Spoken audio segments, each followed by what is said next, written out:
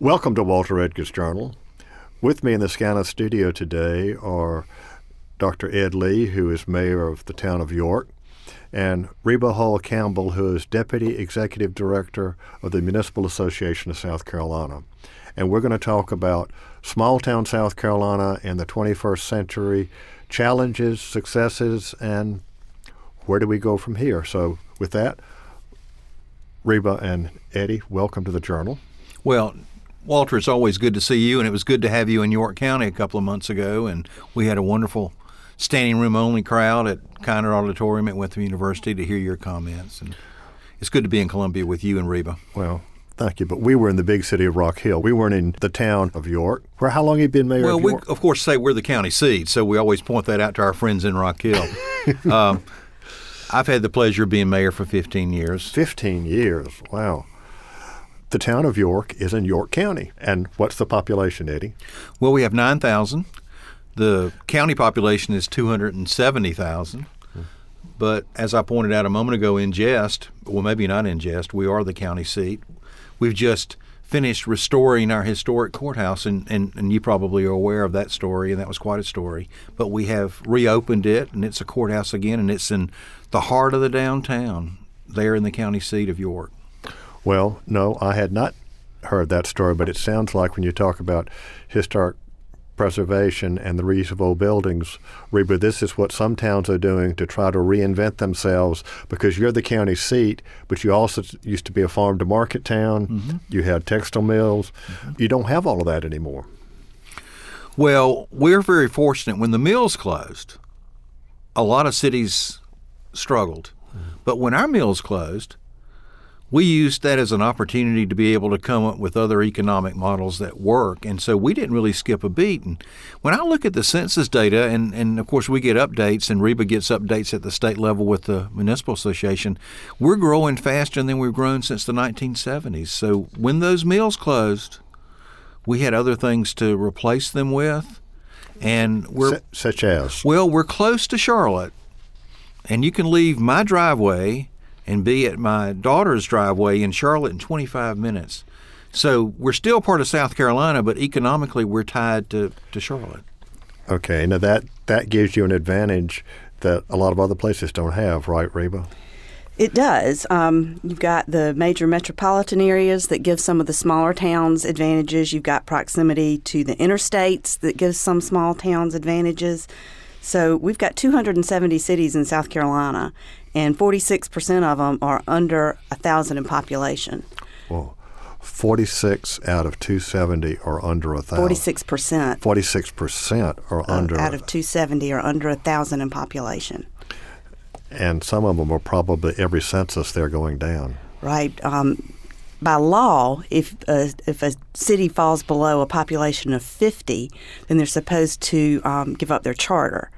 Now, that hasn't happened in recent history. We've got a few that are right there on the cusp of 50. I guess it kind of depends on the day of the week and who's been born and who's died recently to know if it's 50 or not. But there are some very, very small towns in South Carolina, and they obviously are struggling more than the larger ones. But some of our small towns under 1,000 are really doing great things and kind of beginning to understand that they can't be something else. They can't take a template of a successful York, for instance, and say, okay, York has done this, so that will work for us.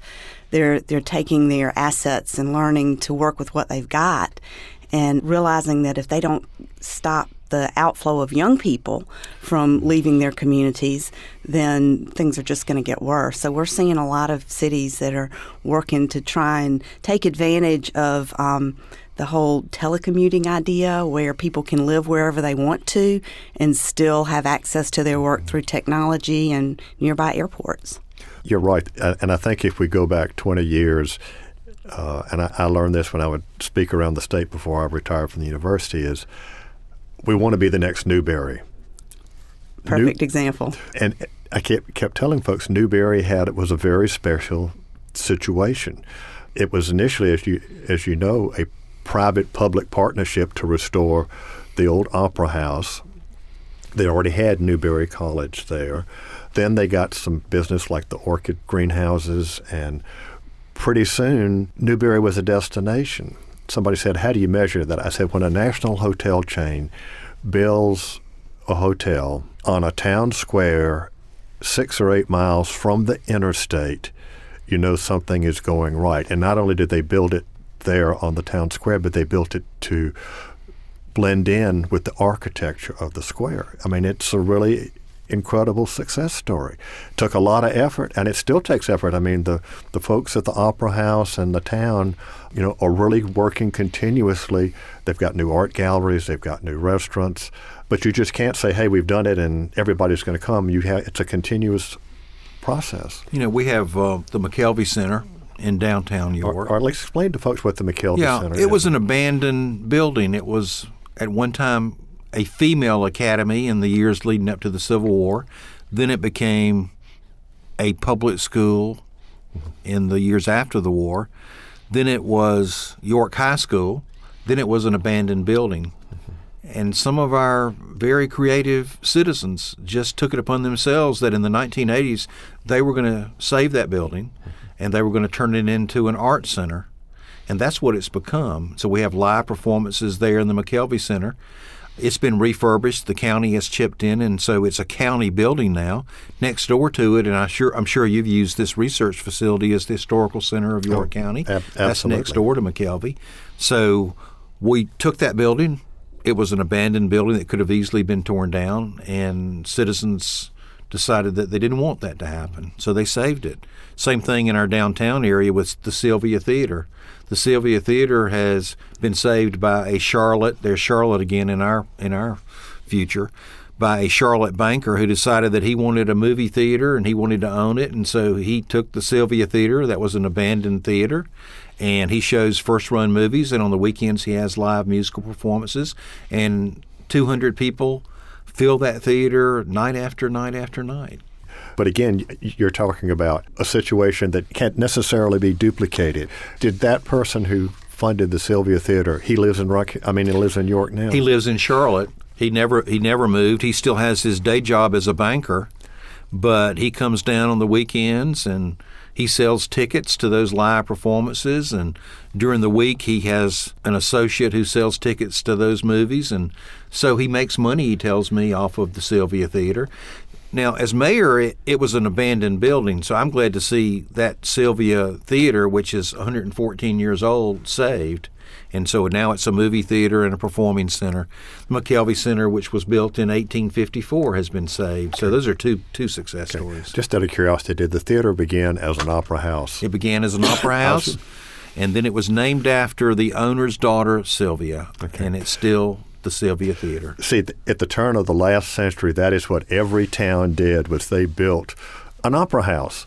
And of course, we know from the playbills here in Columbia that you would have all of the Barrymores, you would have the biggest names coming in week after week, but everything was connected by train. And then after they played Columbia, they might actually go to Barnwell, which had an opera house. As long as on the railroad line, on their way probably to Savannah, they would stop and spend. So, I mean, the fact that you've got the Sylvia began as an opera house, that is what towns in South Carolina, they did two things.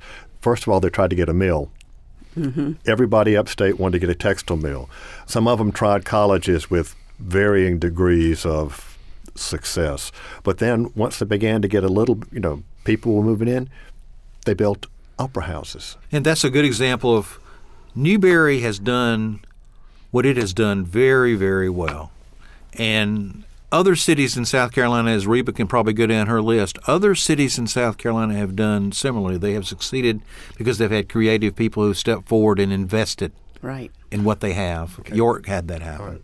Reba, want to talk about a few of those places? Sure. Williamston, great example. Williamston is one of the newest members of our Main Street South Carolina program, which is an extensive program that focuses on bringing back downtowns. They have taken an old mill called Phoenix of Anderson and converted it into an international distribution center for fabric, and they've got a pretty unique business model.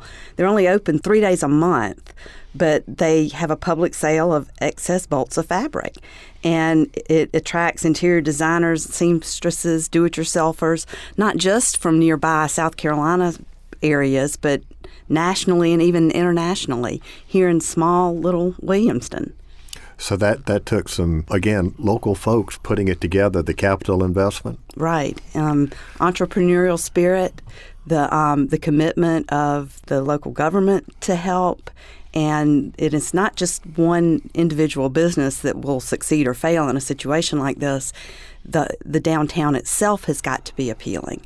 You've got to have destinations for people to want to come and sit on a park bench or have easy parking. I mean, it's all those things that get woven together that make a successful downtown. It's not just one or two, a theater or a business. It's got to be a community-wide effort. And it's just been amazing in the past even 5 years, the number of downtowns that are flourishing because of unique local assets that the public sector and the private sector have gotten behind. Lake City and its Art Fields project is a perfect example of that.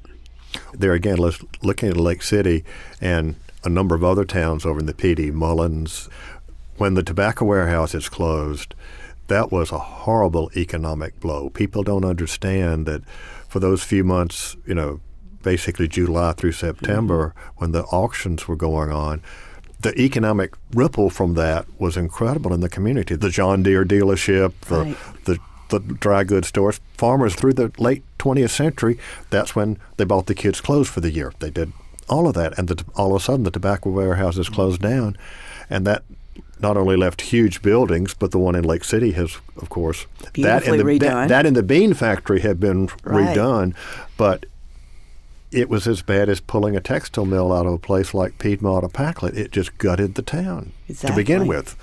Well, you're exactly right about that. And one of our abandoned textile mills we've turned into senior housing. So it had a second life.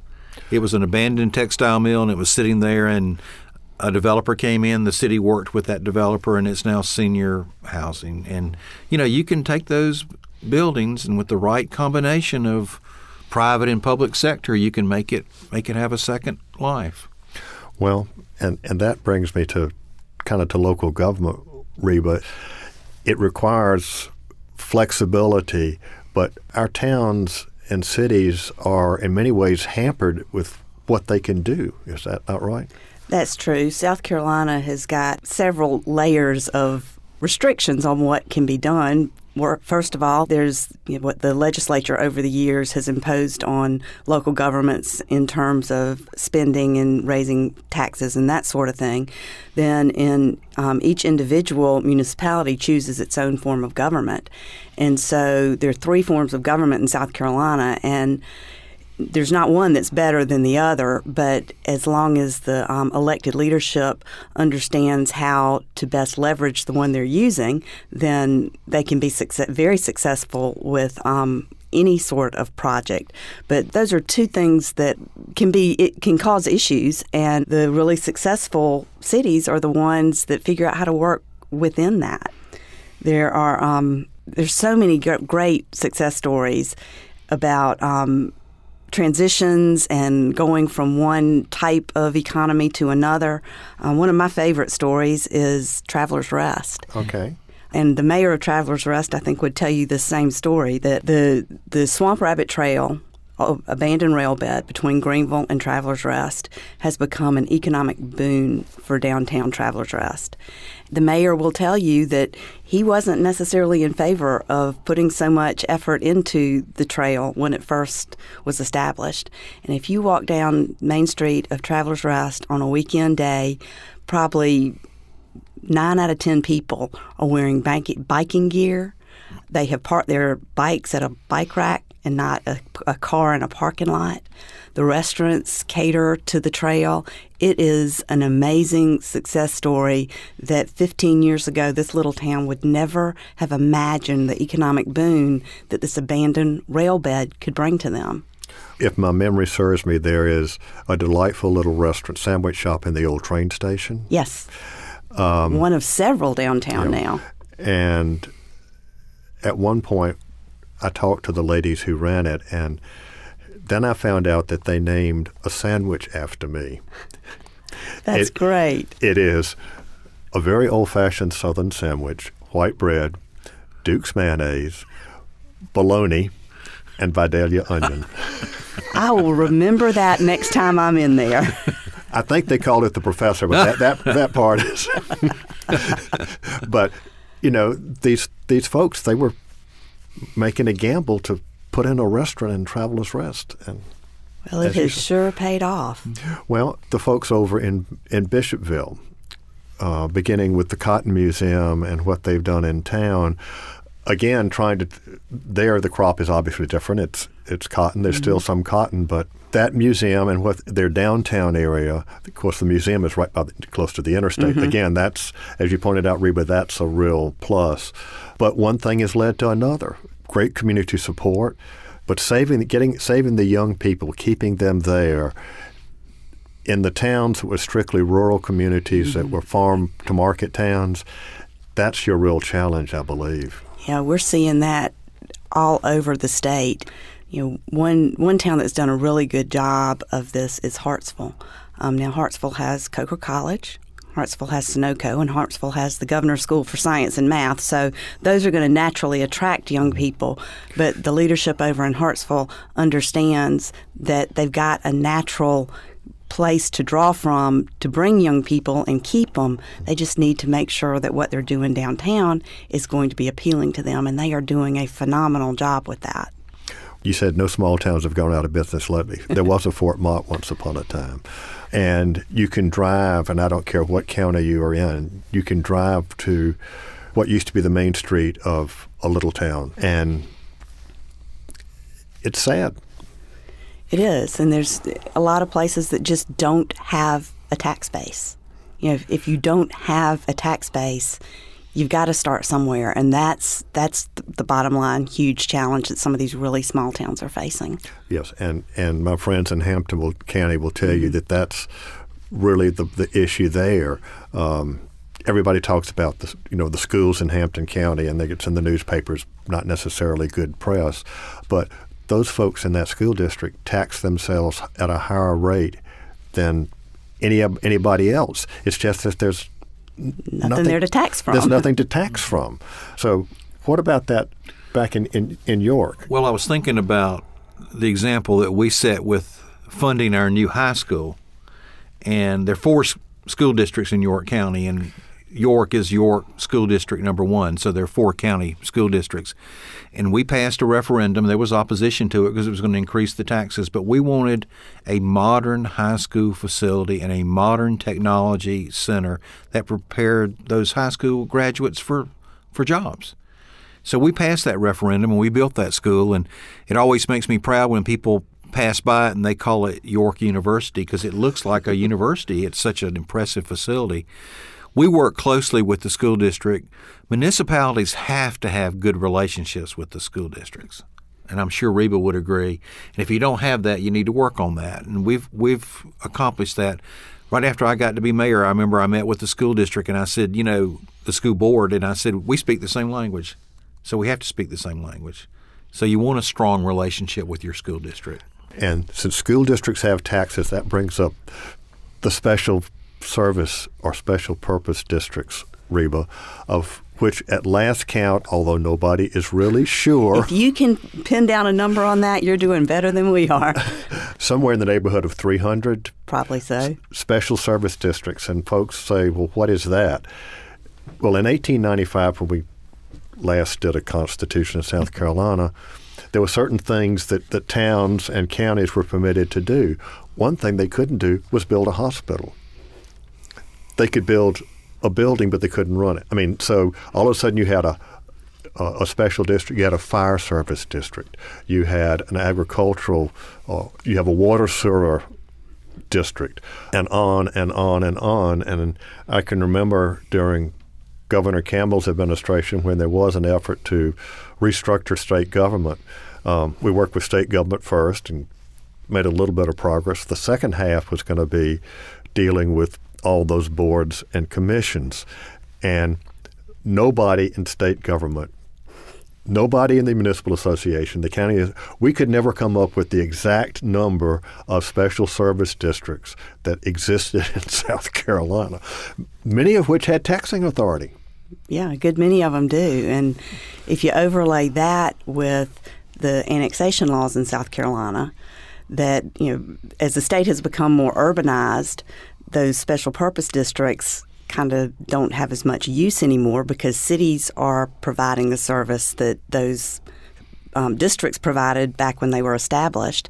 And you overlay that with the very restrictive annexation laws in our state that keeps cities from growing, as we like to say, to their natural boundaries. Annexing is very difficult in South Carolina. And there are a number of cities, a large number of cities, that have got what we call donut holes, where there's little pockets that are completely surrounded by the city, but they're part of the county. And that goes back to the annexation laws of decades ago when the state was very rural. And the law on this has not caught up with the reality of our growing population. Yeah. Well, it's interesting. We don't always in South Carolina say what they're doing in Georgia or North Carolina, but having gone to school in North Carolina in the 1960s, and sometime after that period, they changed their annexation laws, and the communities began to grow. So anyway, as you said, we have to deal with the hand exactly that has been dealt us. But for small towns, I think about those towns of 1,000 in the tax base and the services they have to provide. In some towns, don't they kind of contract out with the county for like police? Police, different utility services. Yeah, there's a lot of that in the smaller communities.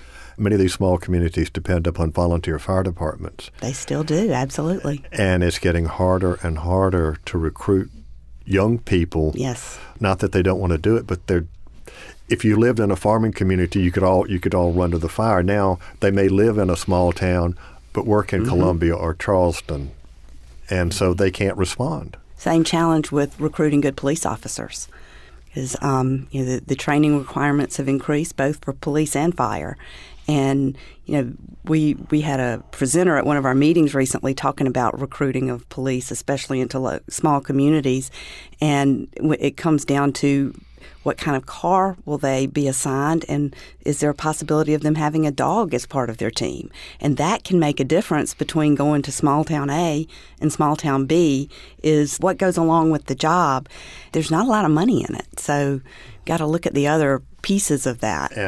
And we're competing with, we talked about Charlotte years ago in the Army Reserve. My sergeant major was with the Charlotte Police Department. His job was recruiting, and he was coming down and talking to the graduates of the criminal justice program at the University of South Carolina. He hit every tech school in the state of South Carolina, and of course Charlotte could offer a lot of things that not even some of our bigger cities could offer. Exactly. There's always a shortage of qualified candidates for the police jobs and the fire jobs. Well, providing services, Eddie, one of the things that frankly, it's the genesis of this program was when I was visiting with you all in York County a while back. And you talked about how you were planning for the infrastructure of your town and the growth. And for those of us who live in Columbia or any of the other cities, as our population grows, we're still living with an infrastructure that is kind of old. You and I talked about that, as you mentioned, and a former mayor, when I first became mayor, took me around and he said, I want you to remember 3 things that will either make you or break you, and these are infrastructure items. He said, you've got to have roads, you've got to have good roads, you've got to have water, and you've got to have wastewater. We have I-77 on one side of York and we have I-85 on the other side, but we need to be able to get to those interstates. So roads are very important, but that's an infrastructure item. The second is water. At my first council meeting, I found out that we were just about ready to run out of water. This was in 2002. It was quite a shock. Okay. Do you draw from an aquifer? Well, in 2002, we drew from a small lake, and it was just about empty.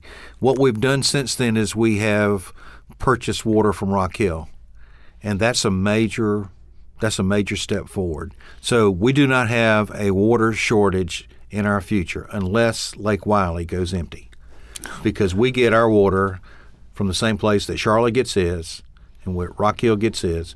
And so the city of Fort Mill and the city of York purchase our water from Rock Hill. So that infrastructure need has been met. Okay, and what about the wastewater? Well, we had to work on that, and it's a topic that people don't like to talk about, but you've got to be able to have water, and then you've got to get rid of waste products. And so we've expanded the capacity in our city wastewater plant. That was a job that had to go through DHEC. We had to make sure that we didn't cause any environmental problems. We had to take care of all the inspection things that have to be done with wastewater, and we did that. So I think of that conversation with that former mayor. The road situation, we're still working on the roads, and that is an infrastructure item. I think the water, I think we've solved that problem. I won't hear that we're running out of water anytime soon.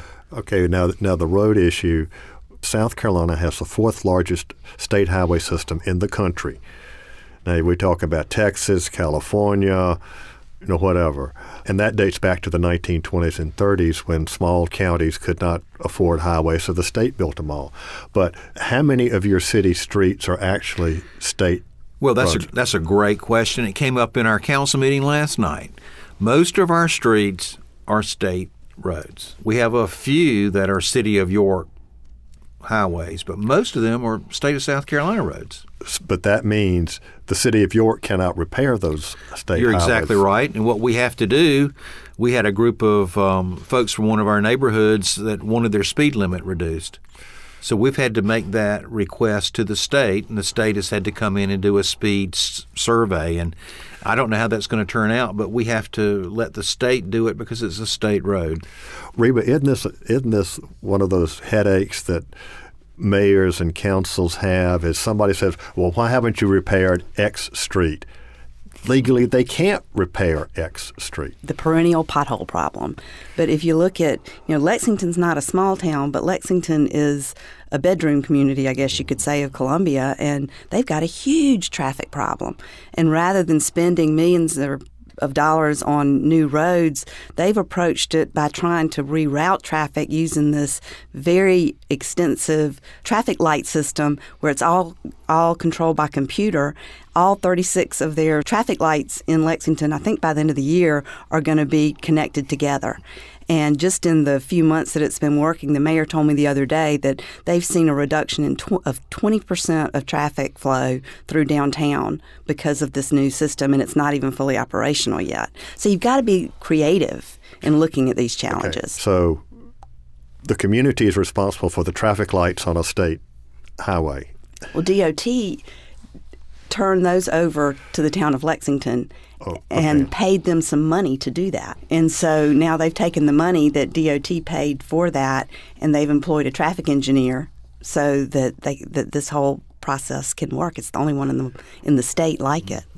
Well, it makes you wonder if all of a sudden they turned everything over to you, Mr. Mayor, and you said all of your major streets were state highways, and all of a sudden everything within your town limits became you're going to have to raise taxes to fix those roads, right? Well, not just to fix them, but to hire new employees who are going to be making sure that happens. So it would affect all kinds of things, and it would be impossible to accomplish that. What is supposed to happen is the speed limit issue that I was telling you about from our council meeting last night. I wrote our legislative delegation and asked them to get DOT to lower the speed limit on this major street into York from Rock Hill. I have to depend on the legislators to help us. Single-member districts, both House and Senate, create problems for those of you who... Well, you're exactly right about that. And what I did with that issue, I wrote our state senator. The city of York is in his district. The entire city is in his district.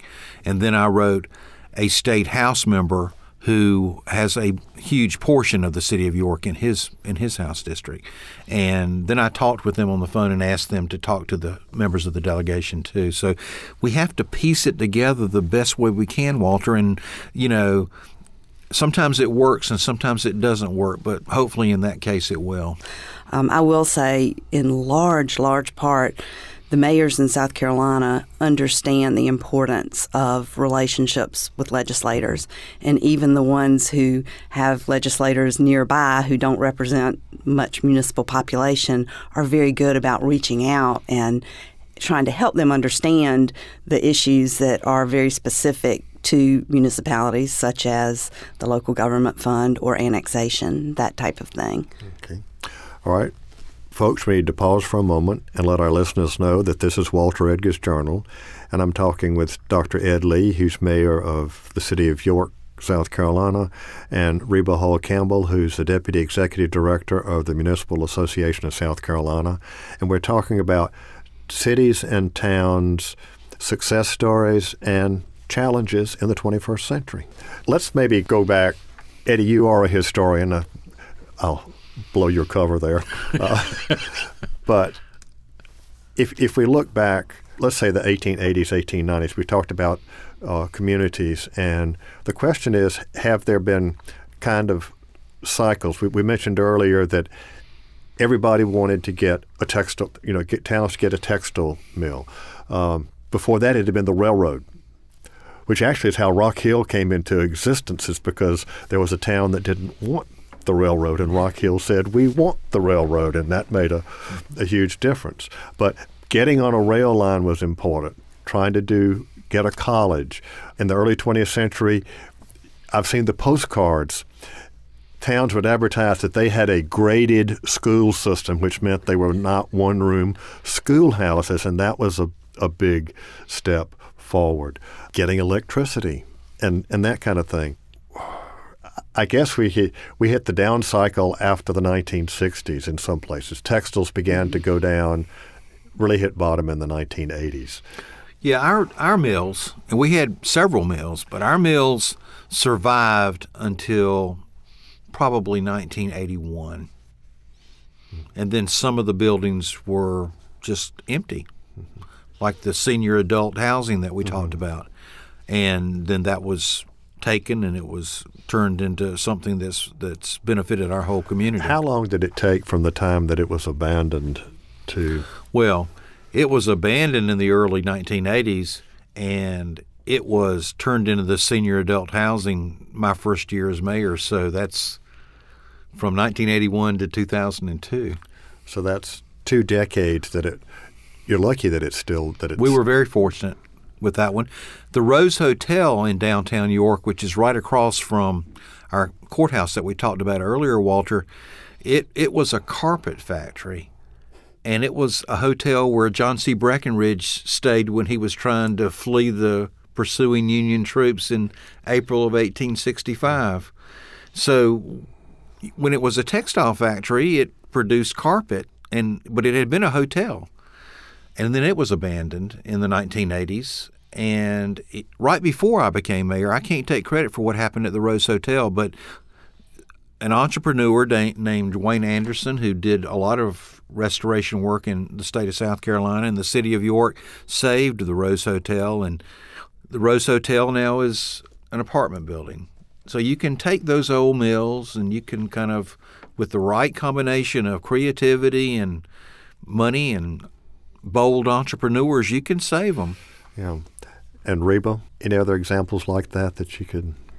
Well, going back to what you had said earlier about railroads and textile mills and what everybody wants, I think now it's broadband. That's a huge, if you can get good broadband access, that's what's going to bring the people in the industry and allow people to live and work where they want to.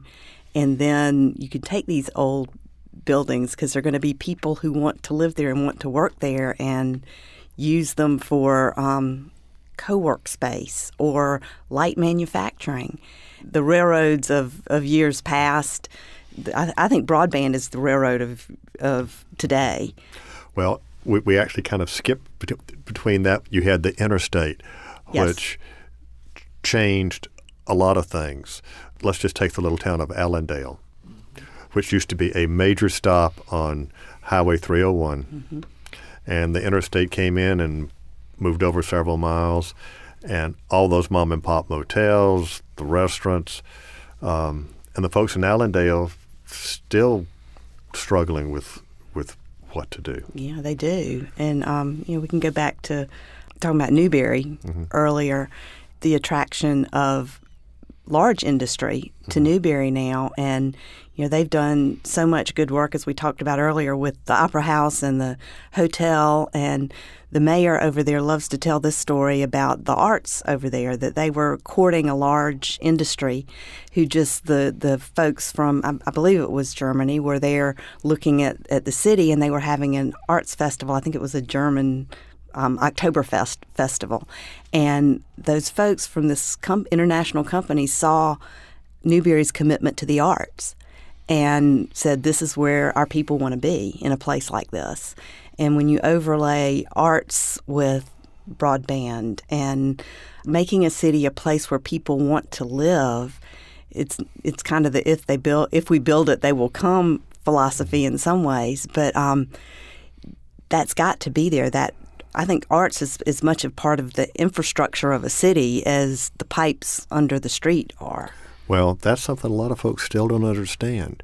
But making places, I guess, looking at things differently, but working with Historic Columbia. And at that time, this is back in the 1970s, the city of Columbia had an ordinance where you could not have residences above a business.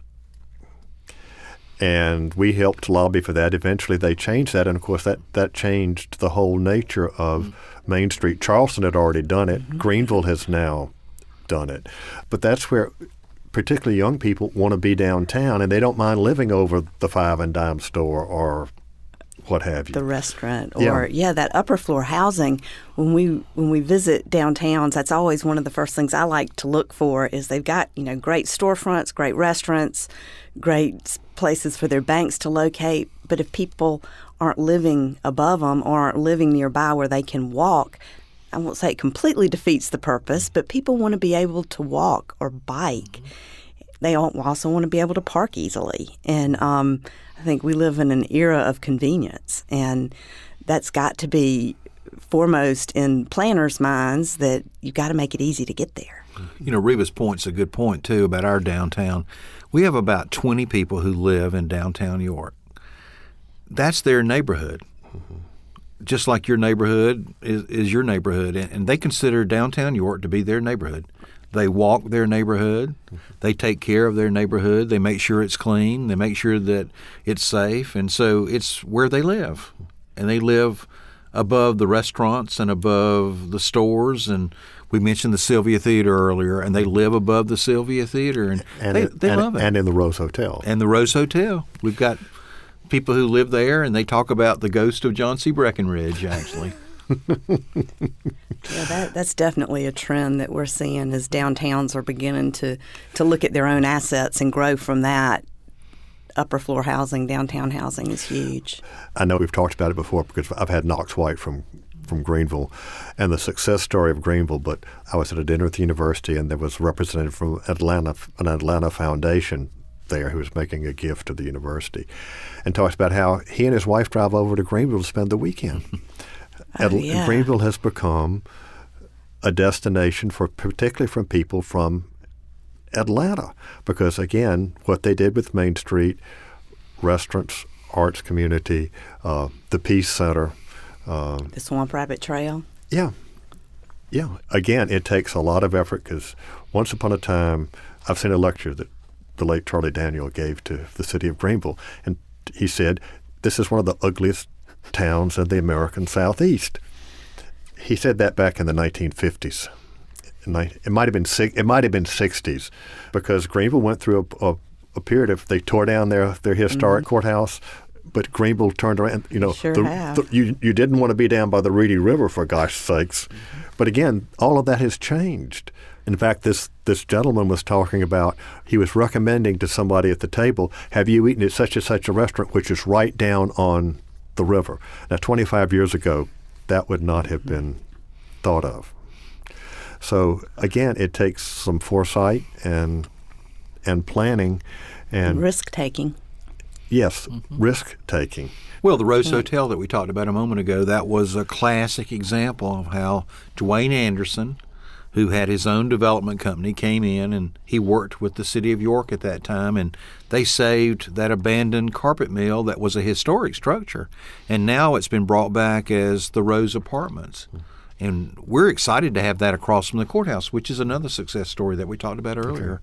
Okay. And working with the city, were there incentives that the city would Well, give? as Reba pointed out, there are limits to what we can do, but I must say that at that time they were pushed to the limit, and they gave everything they could to make that happen. And it worked with the Rose Hotel. The city made sure that our inspectors were as flexible as they could be with regard to making the developer pay for things that maybe the developer didn't want to put into that structure. It's a safe structure, but we didn't make them do certain things that we could have made them do. So we tried to save them money there, and that was probably a creative thing to do. The end result was that we now have a nice apartment building in downtown York. It's fully occupied. We also have the two bottom apartments have been turned into offices, so now there are offices there, and they have employees, so there are jobs there. So the people live there, but they're also employed there. Yeah, your point about limited availability of incentives, the financial incentives, but you're absolutely right about being creative. And one of the things that we see a lot of is not so much the monetary incentives, but it's the city's commitment to be business friendly, to have an ombudsman, or some of them call them concierge setup, where you've got a specific person within the planning department who helps walk through a process. Hartsville has done a really good job with that. They've also done a good job with some creative incentives, with bringing in a chain hotel downtown, with revitalizing some of their downtown buildings. And they've been very strategic and deliberate, yet creative in what they can do. And their ordinance, their economic development ordinance, has become a good model for a number of other cities trying to do similar things. Well, would it be fair to say, and we've talked about some wonderful success stories, particularly Newberry, Greenville, York, is it rather than trying to emulate somebody else, to take a good look at your town and what is it that you have to offer that might be unique? The Newberry story is unique. The York story is unique. Bishopville is a little bit different. Travelers Rest is a little bit different. Hartsville, the people in Mullins in dealing with the closure of the tobacco warehouses have really tried to push heritage tourism. The downtown of Mullins is exactly like it was in the 1890s. Not just the main street, but the housing stock. It's really an incredible piece of South Carolina and American history. And they're pushing that. The one issue that they continue to run up against is they're really far off the interstate. Exactly. But they have created a wonderful little museum. Their tobacco culture museum is really absolutely first rate. And Walter, I was thinking about when Reba started, and she talked about there are 300 municipalities, I guess, in 270 in the state of South Carolina. Every mayor will say that he or she, they play the cards that they're dealt. So if you don't have the interstates close, then you figure out, well, this is what I do have, and you play the cards that you're dealt. I guarantee you that all those municipal governments, they all have creative people in them. And committed people, too. They've got committed people and they've got creative people. And they've got people who can do things and can move mountains. And that's happening all around South Carolina and every city I can think of. Well, what does the municipal association, what services do they provide to towns that can help them in this process, Reba? Well, our Main Street South Carolina program is very helpful. It's a very structured program that a city has to apply to join, and we give them several years of very intensive hands-on coaching and training from experts in South Carolina as well as the National Main Street program. They can then cycle on to the next part of that Main Street program where it's more of a cafeteria plan and they can pick and choose what they need in terms of services for planning, for promotion, for economic development. Give us a few specifics. You talk about the Main Street program. Was York part of that? No, York wasn't part of that, but I know exactly what the good things that come out of that program that Reba referred to. You know, you want people to come downtown. You want them to have fun downtown. You want them to spend money downtown, and they'll come back. Well, our Main Street program does an assessment. They come in at the very beginning when a city joins the program and does an assessment, and then works with the city leaders who they will have completed a very extensive application process. And it goes through looking at everything from private sector commitment, what sort of building stock is in the downtown, what is the vision, is there already a vision plan in place. I think it's like a 14-page application process that has to have a lot of involvement from many sectors of the community. It's a pretty competitive process. So the first year is a lot of evaluation, a lot of planning. The program comes in and does a charrette within the city to determine the vision. And this isn't one of those things where now explain to us what a charrette is. Community input and involvement to find out what people want and how they want their city to look and feel. And then they develop a plan, and it's a working, living, breathing plan because the commitment had been made by the city to staff appropriately the Main Street program and to have a very strong relationship between the local Main Street program and city government. Hartsville, for instance, has brought its Main Street program in-house, so the Main Street staff are city staff members. And so very, very strong relationship between city leadership and the Main Street program leadership. Well, from what you have explained, it takes a lot of commitment. The local folk have to be committed. You're not going to come in, parachute in, and be superwoman and save the day. Exactly. We provide a structure and an environment for success. But it's the local folks who have to have the commitment and the creativity to make it work. All right. You mentioned Hartsville. What other communities are involved in the program now? Camden is one of our new ones. We recently done the assessment over there. Gaffney, Lawrence, Orangeburg, Beaufort. I think there are about 18 of them now. I can't remember them all right off the top of my head, but from very small to pretty good-sized cities. And each state that has a Main Street program does it differently. And so we in South Carolina have chosen to, it's part of the Municipal Association here in South Carolina, which is not the way it works in most states. And we've chosen to do a very targeted, strategic program rather than having a lot of cities involved where they get just a smattering of services. We're doing it in a much more targeted and focused approach here in South Carolina. Listening to different towns that are involved, I think that bodes well. And for towns out there that haven't considered it, they just contact you at the Municipal Association? Just go to our website and search for Main Street. Main Street. Reba's program has been marvelously successful. What we've done, we've used the model of the Downtown Business Association. Very similar model, yeah. Because it was established a long time ago, and I kind of inherited that in the city of York. And it's made up of all the businesses in downtown. And downtown York, for their purposes, is more than just one street.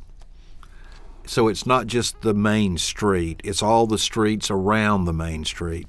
They're all members of the Downtown Business Association, and they meet once a month. And they appear before the city council, and we kind of help them in various ways. And we do help them with a major festival in the summer called Summerfest. The Chamber of Commerce is involved in that too. So we try to be responsive to those merchants. They're all merchants that have invested in their businesses, and we try to help them. And so we have the Downtown Business Association, which is similar to what the Main Street program it's very is. Similar. And the festivals are a very strong theme among a lot of the cities that are in the Main Street program. Lawrence is one of the members of Main Street, and their downtown is built around a square, and they do a really good job of involving the merchants and the other business owners and bringing people into their downtown for various festivals throughout the year, and they've actually won a number of our Main Street awards because of that. Okay. I really am sorry, but Alfred's giving me the wind-up sign, and so any last words for our listeners before we sign off? Well, I would just say that there has to be balance in a city like York. We have this rich historical past, but you can look off in the distance and you can see Charlotte, and it's getting closer every day, and it's growing toward us. So you want that balance between what we were and what we are and what we're going to be. Okay. And Reba? Well, it's an exciting time to be involved with cities and towns in South Carolina. I think the leadership in our mayors and council members is probably at an all-time high. We've got such an interest in downtown revitalization and people committed to creative ways of doing it and not in a cookie-cutter manner. So I think we'll continue to see a lot of successes in our downtowns in South Carolina. Okay. Wonderful. Dr. Ed Lee and Reba Hull Campbell, thanks for being with us today on The Journal.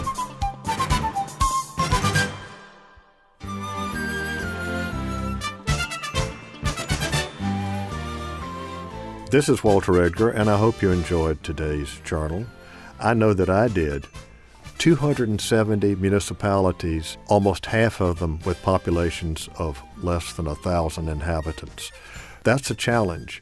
But dealing with these challenges, as the examples we heard today, whether it's York or Travelers Rest or larger places like Greenville, South Carolina's municipal leaders have, I think, stepped forward in the 21st century to make adjustments, changes in economy, changes in population.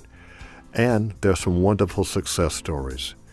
This is Walter Edgar. Join me next week for more of The Journal.